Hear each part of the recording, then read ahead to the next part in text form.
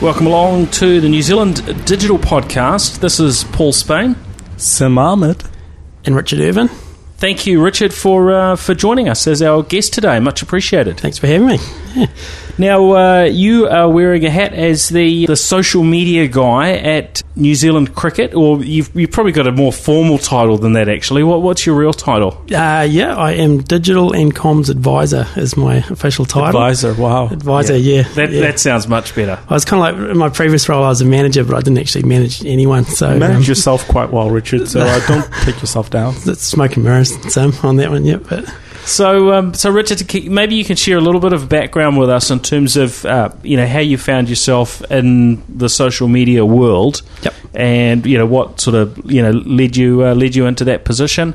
I guess you've got reasonably well known amongst folks in the digital and social media community here in New Zealand from your time at Telecom New Zealand. So maybe you can start there or further back if that's part of the story too. Let's not go further back at this stage. But I was at Telecom for 10 years.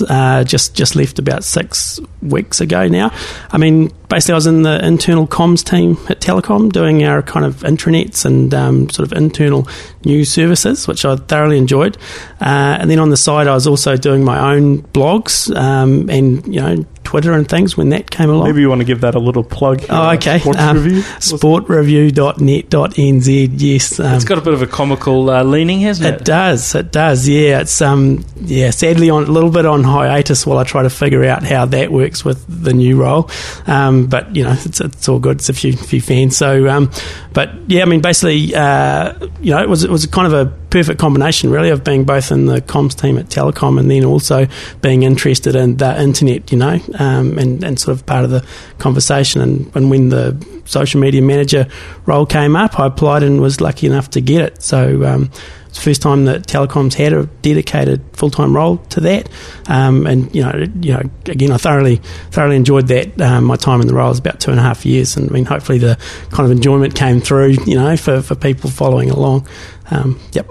At the time you got into the social media manager role, what was Telecom's social media presence like, and how was it being treated at the company? Yeah, good question. So we had the online response team, which was the voluntary team. It's quite, I think it was quite a visionary kind of thing at the time, by having the voluntary team from across the business.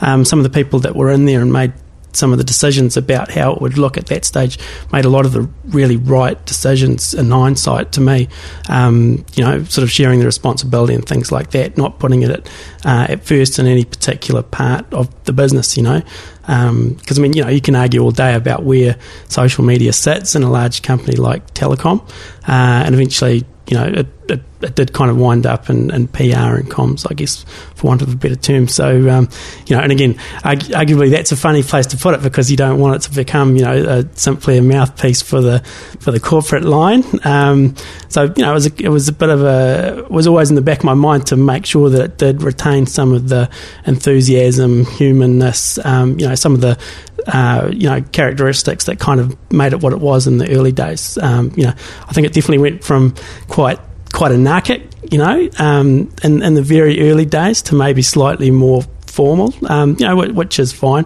Like especially in those early days, I think Telecom gained a bit of kind of extra street cred, if we had any street cred to start off with. Street cred. Yeah, don't make me laugh. Yeah, I know. So, but we did get a bit of kudos for taking that approach. It was a matter of keeping that going. So. Well, I've got to hand it to you. Telecom is probably one of the companies that the other New Zealand social media players are looking at, and whenever I see the little dash RI sign on the old Telecom tweets, I knew that it was going to be something funny or engaging or weird. Yep. I guess you gave it a bit of character, but how did you find going to your upper ups and management saying, we need to be more human, we need to get our voice in here as people and not just some faceless entity? Yeah, another good question. It was easier at some times than others. I think we honestly didn't run into too much kind of pushback on that side of things, and I think that was because we proved that it worked early on, like say during XT or the Christchurch earthquakes was another one. We had did some good work. I didn't get too much pushback on that really. It was when I kind of went asking for maybe some extra resource or something like that, then the kind of more difficult conversations kind of started, I guess. But I think the results that we did get were showed that it worked. So yeah, I mean, I think the general feeling out there from most people is that that you did a very good job of it.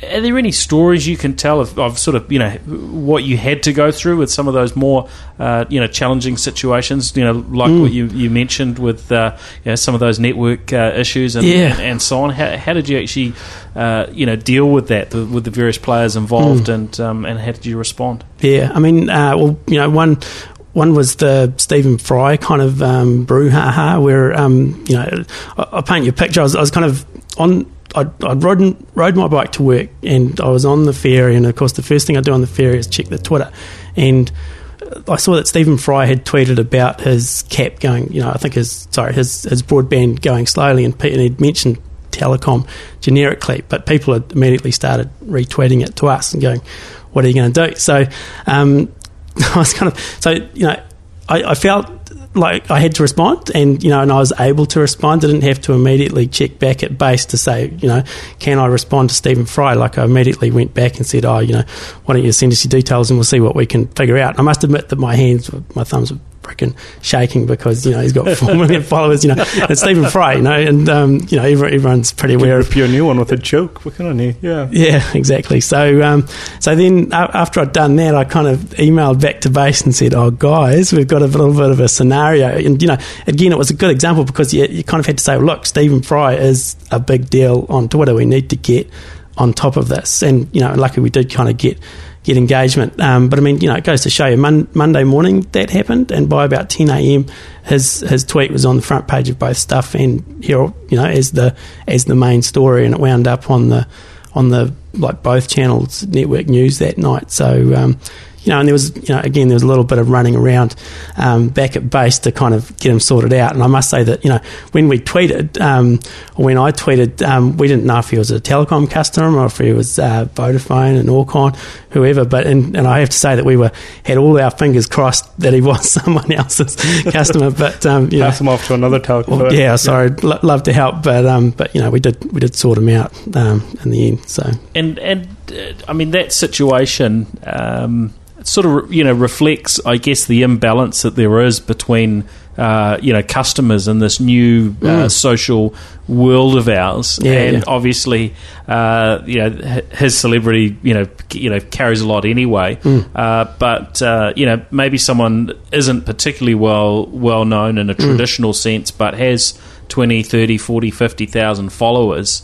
That's got to change the way in which you respond, doesn't it? Absolutely. Yeah, I mean, you get that in New Zealand. Like, say, some of the more well-known, tweeters, maybe they've got X number of thousand followers, or maybe they're just well-known. It could be a journalist or politician, someone like that. So it definitely does, add a bit of extra pressure. But, I mean, I guess the challenge is then also to give the same level of service to everyone, I mean, yeah, it's not easy sometimes. Speaking from the media point of view, I remember that Stephen Fry story, and I remember giving it a lot of fire and just blowing on it and hoping something would happen because I'm like that. But when I saw that happening, I saw responses to people around it. I saw responses to Stephen Fry. I was just wondering, how did you deal with media trying to amplify that story into something more than what it was? Well, for that particular one, it was, I guess, by trying to show that it was, he'd gone over his cap, which is actually something that could happen to anyone. So, and I think that we, for us, we sorted him out probably more quickly than we would have if he was, someone that wasn't well known, which I think under the circumstances was understandable. We had to do that fast. But yeah, it was, I mean, I guess, in terms of trying to blow it up, we probably weren't going, oh, fantastic. But, but that's part of it. That's part of the scene and part of the pressure, I guess. So, yeah. Your new role at New Zealand Cricket, how are you finding it in terms of what you're facing back at Telecom and what you're facing now? Is the audience different? Is the kind of interactions you're having different? And how are you adapting to that? It's very different. So obviously going from a service organisation, with a lot of things that can go wrong at any hour of the day to a sports team. I guess, you're talking to fans rather than customers, which has a different dynamic. In terms of how I'm approaching it, I'm sort of doing it the only way I know how. Trying to put myself into it a little bit, listen, try and be a little bit human, use a little bit of humour, and yeah, I mean, I'm thoroughly enjoying the change. I mean, I enjoyed my old role, but it's it's given me a bit of a breath of fresh air, really, new challenge. So yeah, it's less 24/7. It's obviously very busy when the team is playing and around series and when we've got news and things like that. But Telecom, it was literally all the time that things could happen or things were happening. Now, if we look at one of the common questions that I've come across from New Zealand businesses is, look, we know social media is important, but how do we get from this important thing that we know a little bit about to having a strategy and some way of measuring our results and so on? Obviously, you've done that now. Within two organisations that are, of quite different scales, maybe to, a lot of businesses. But any advice that you can share there? Yes, I think it's with. I think there's a lot of kind of sort of misconceptions around it, and I think people do get a bit scared about it. If they don't know about it to start off with. I mean, I think not overcomplicating it is quite important. I'm sort of operating without a strategy really at Telecom, at New Zealand Cricket, while I'm sort of getting my head around it. But that will come in time. I think trusting your own people to do it is really good. You might find people in your own internal networks or on the email, people that have a bit of a way with words and feel comfortable both talking to customers and stringing a sentence together will be good. I don't know if anyone's read Clue Train, but I mean that's an old book, and a lot of the things that in there where they talk about intranets and email and things like that, they ring true for social media. I don't know. I'm also a big believer in sort of giving people rope to hang themselves with. If you trust your people to do a job on the phone, maybe then within sort of certain boundaries or constraints, then they should be able to do that on social media as well. Have you seen any examples of where people were given rope to hang themselves with, and they just took the opportunity and just went for it off the cliff, kind of thing?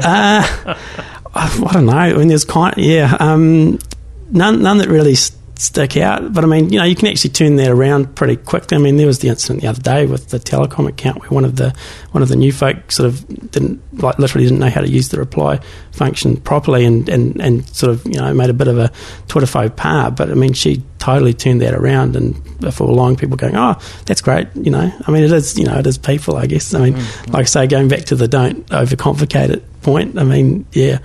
You'd never do it if you kind of had constraints and things like that. So, I've been lucky in both organisations where we don't, and I think also the identifying your tweets, like showing or making it clear who's speaking. Like if I was supposed to be Telecom, the corporate entity, every time I went to tweet and I wasn't Richard speaking for Telecom, I would have found that much more challenging.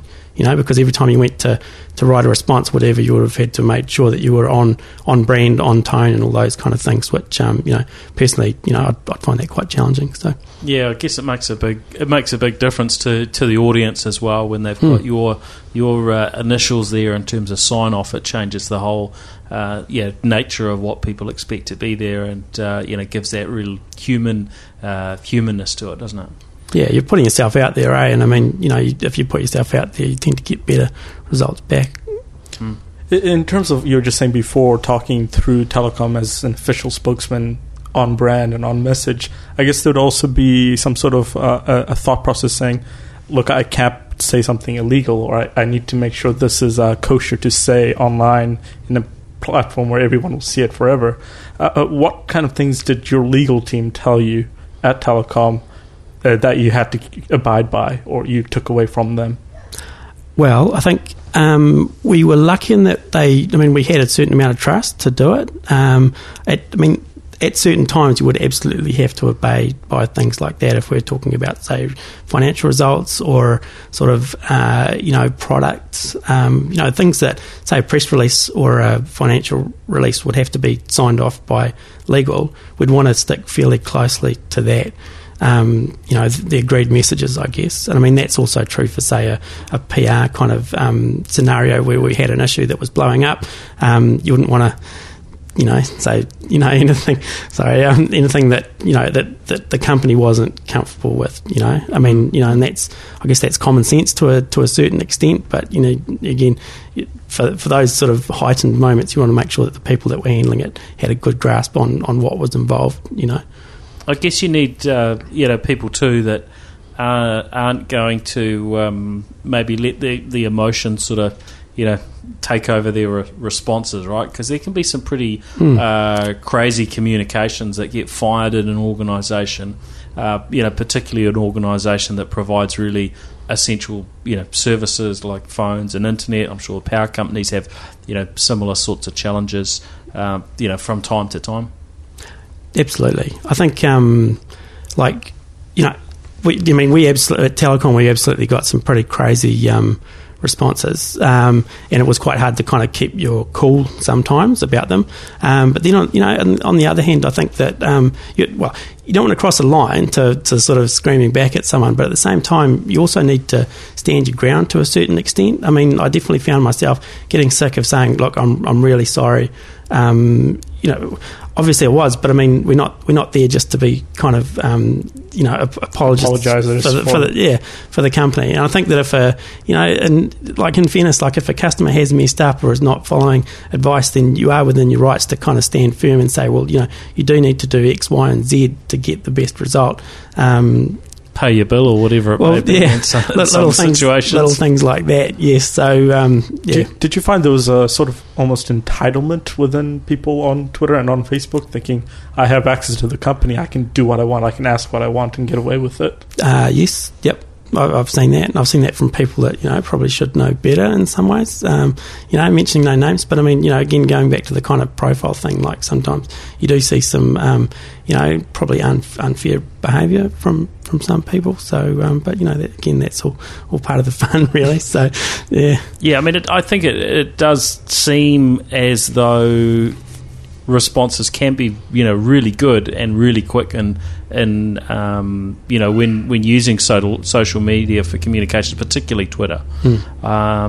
So do you think the medium maybe sort of helps people have an increased expectation rather than picking up the phone and talking to someone one of, I don't know, dozens or hundreds of customer service people, knowing that they're going through this particular channel that maybe wields a little bit more power than the usual, channels they've had to access the organisation in the past? Yeah, absolutely. Yep, yeah, and you can see people using it, but like literally because of that reason. I think that's fine when, when we have all the answers. I think, like I say, and once a big organisation is lined up enough and well resourced enough to kind of handle that every single time, then that's great. I mean, it's like sometimes people might tweet you at 10 o'clock on a Sunday night, and in Telecom's case, we are, or apart from me, I guess it is a voluntary team, and I wouldn't expect any of the team to be kind of monitoring and ready to leap in at 10 o'clock on a Sunday night. It'd be nice if they are, but that's not what they're paid for, kind of thing.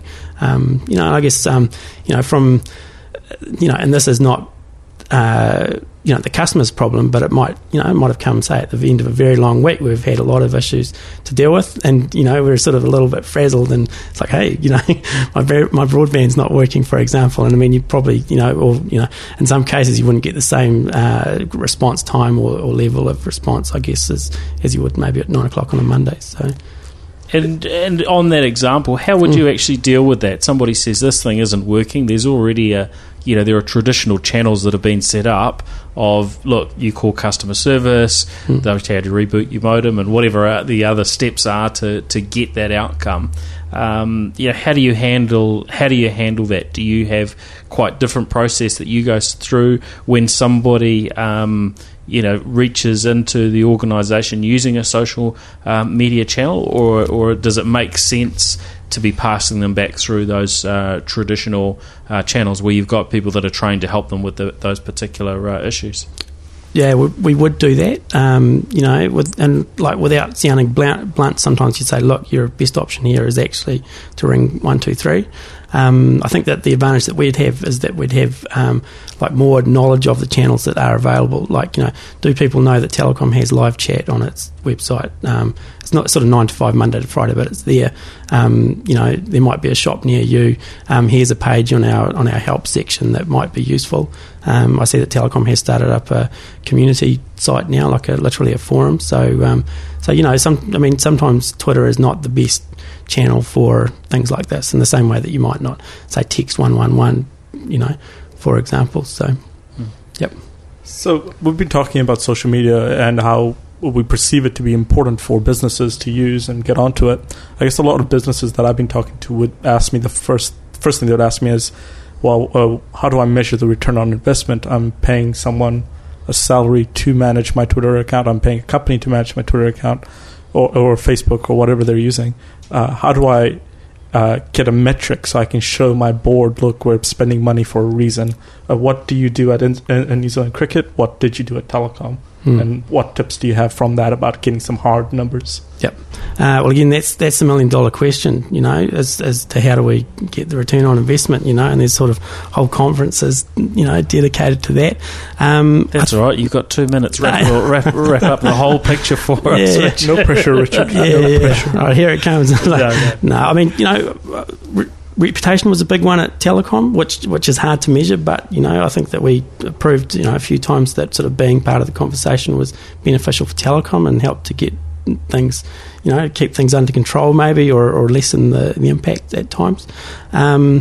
We did measure number of tweets, number of things like that around, say, marketing campaigns, like Tweet for Treats was the big one just before I left. We got some huge numbers of people tweeting us and being enthusiastic and excited about Telecom, which is both potentially sales generating and maybe brand enhancing. I'm guessing you did something similar on Facebook and all your other profiles as well. Yeah, I mean, we did do some formal kind of marketing campaigns towards the end of my time there that were measured pretty. People would literally enter competitions, things like that, show interest in product decks. So they were all good numbers for the for the management team. I mean, and New Zealand Cricket will be setting things like that up. So I don't know. I'm and this is me. I'm not really a numbers guy, but I see the importance of it, especially for situations where you're trying to justify your existence, I guess. But okay. And in terms of the tools that sort of sit in behind that to allow multiple people to access the same account, to measure things and so on, what pieces of the puzzle fit in there for you? Well, I'll use this forum to say that I'm a Google Reader and TweetDeck user, so I'm about to... So everything that's about to go completely out the door. Yeah, I live in those things, and I'm gutted. But at Telecom, we used to use one called Social Engage, which was reasonably pricey, but really good for that That's team. Like an enterprise-grade suite, isn't it? It is, yeah. So, I mean, that was literally a team management tool so that you're not cross-posting and you can assign tweets to other people, and there was actually some good stats that were kind of rolled into that. Yeah, I'm looking for new tools now. I mean, Feedly. Your budget's a bit shrinking? Well, we'll have the conversation. But, yeah, I mean, I think there are some good good free tools out there. I mean, Telecom obviously had some quite sophisticated requirements from something like that. I'm yet to find a good one for Facebook. I mean, I generally use Facebook itself or the admin functions to manage Facebook. I don't know. Mobile is always the big one, because like I say, it is, a bit 24/7 and location agnostic. So you do find yourself on the bus or at home, answering things off your phone. So I just use Twitter or one of the other Twitter apps on the phone. So.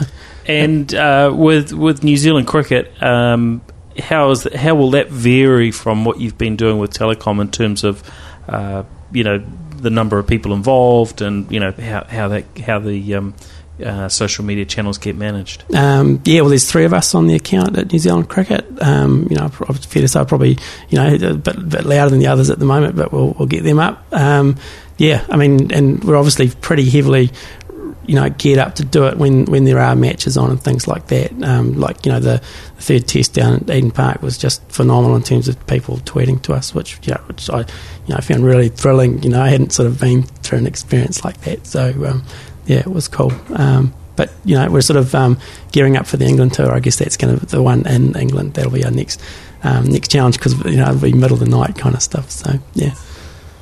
All right. So with the games being in all sorts of places, not just New Zealand, that means a bit of travel for you going forward, Richard? Yeah, well, I'm off to Bangladesh, which, I'm pretty stoked. My hometown, my home country. Yeah. That'll be new for me, but that'll be my first tour. I'm not going to England, unfortunately. Like I say, I'll be covering a lot of that from at home on the couch and the Sky connection and things like that. So with doing that, you'll be working some unusual hours then from time to time? Yeah, absolutely. Well, there'll be a bit of crossover between us here in New Zealand and then my manager who's off to England as well. So she'll be doing some of the more time appropriate things from England. But How does it feel to be paid to watch sport? Oh, it's I seriously, like when I pitched up to Basin Reserve and Eden Park for the Test series, I just I was wondering how I'd managed to get this was my place of work, try and act all cool about it. But I was pretty stoked. I'm a cricket fan and from way back, so I was very pleased. So you're a cricket fan, but like we were talking about before with sportreview.net.nz, that was there were some blaringly critical moments against New Zealand cricket in there. How do you balance your personal feelings that you had for 10 plus years about New Zealand cricket with what you're doing now, and how do you keep that authentic, because you do have a fan base and people do know you as a cricket fan? So how do you keep those two balanced on social media and when you're trying to talk about something and you just don't get emotional about it? What do you do? Well, it was slightly tricky. I mean, I do put my blogs on my CV. I think there's no point in kind of trying to hide that kind of thing. You don't want things to come back and bite you. It's fair to say I've had a good look through Sport Review just to sort of see which bits are appropriate and which bits aren't, because on a professional level you don't want to get offside with people. I mean, I did Sport Review was kind of satirical. I didn't launch too many kind of blistering attacks. It definitely was. They were veiled under humour. They're veiled under humour, I think. But I am a cricket fan, and I think that it's there's definitely been sort of challenges, over the last few years. But I wouldn't have joined the organisation unless I felt positive about what it had to offer. So yeah. But then again, it's also like, what do I do now? I mean, like I say, I'm in the industry, and there's times where everyone loves to kind of fire off tweets about all kinds of things, and it's a continuation of what I had at Telecom. I mean, you definitely didn't want to, just at a kind of a personal level, like, if you go out and get a few lagers on board on a Saturday night and you want to show yourself, setting your eyebrows on fire, which I need to do. Your eyebrows look beautiful. Thanks, appreciate that. But like, you do have to think twice about what it does, because there is no personal, professional separation anymore. I'm always going to be Richard from cricket, or Richard from telecom previously. So it all kind of comes back in some form or another, whether it's like at the time or down the track. Someone's made a mental note, and I say this because I make mental notes and screenshots all the time. Just don't mess with it, Richard. Yeah, so I know. So I think it's a small country, a small town. So you do have to kind of have a bit of common sense about the way that you handle yourself, or set up an anonymous account. Okay, so is that what you recommend? A few anonymous accounts? How many have you got? I'm not. Let's go a bit wider. He's blushing now, folks. He's blushing. They're definitely out there for a number of people. So, yeah. Excellent. Well, I think that wraps it up. I guess there's a lot more that we would love to chat with you about, Richard. So maybe on another occasion we can delve a little bit deeper into some areas. But it's been a great discussion, and we appreciate your time. Thank you very much for having me. Yeah, it's been fun. All right. Now, if people want to track you down online, yep. Just maybe you can share your own Twitter account and New Zealand Cricket. Any other sort of key places to find you? Well, you could get, Black Caps is literally Black Caps, at Black Caps, and for New Zealand Cricket. I'm Rich Irvine, Irvine, on Twitter, but you could Google me if you're interested. So yep. Good. And the blog that was mentioned earlier? Oh, so that's sportreview.net.nz. I've got a complicated URL for that one. There's also richardirvine.com. So sort of, you got a name spot on those. Yeah. Yeah. All right. Oh, well, now we know where to find you. And Sim, if people are looking to track you down online? Look harder. To get me, it's at Simatics, SIM Antics, or you can find my awesome writing about digital media and marketing and advertising at StopPress. And we have a weekly digital media newsletter full of goodness, so totally sign up for that. Excellent, that's good, and I'm pretty easy to track down online as well, at Paul Spain on Twitter and paulspain.com. So thanks everyone for listening in. You can of course catch the New Zealand Digital Podcast online too, nzdigitalpodcast.com, and we're across all the usual social media channels as well. So thank you for joining us, and we'll be back with you with another episode very, very soon. See ya.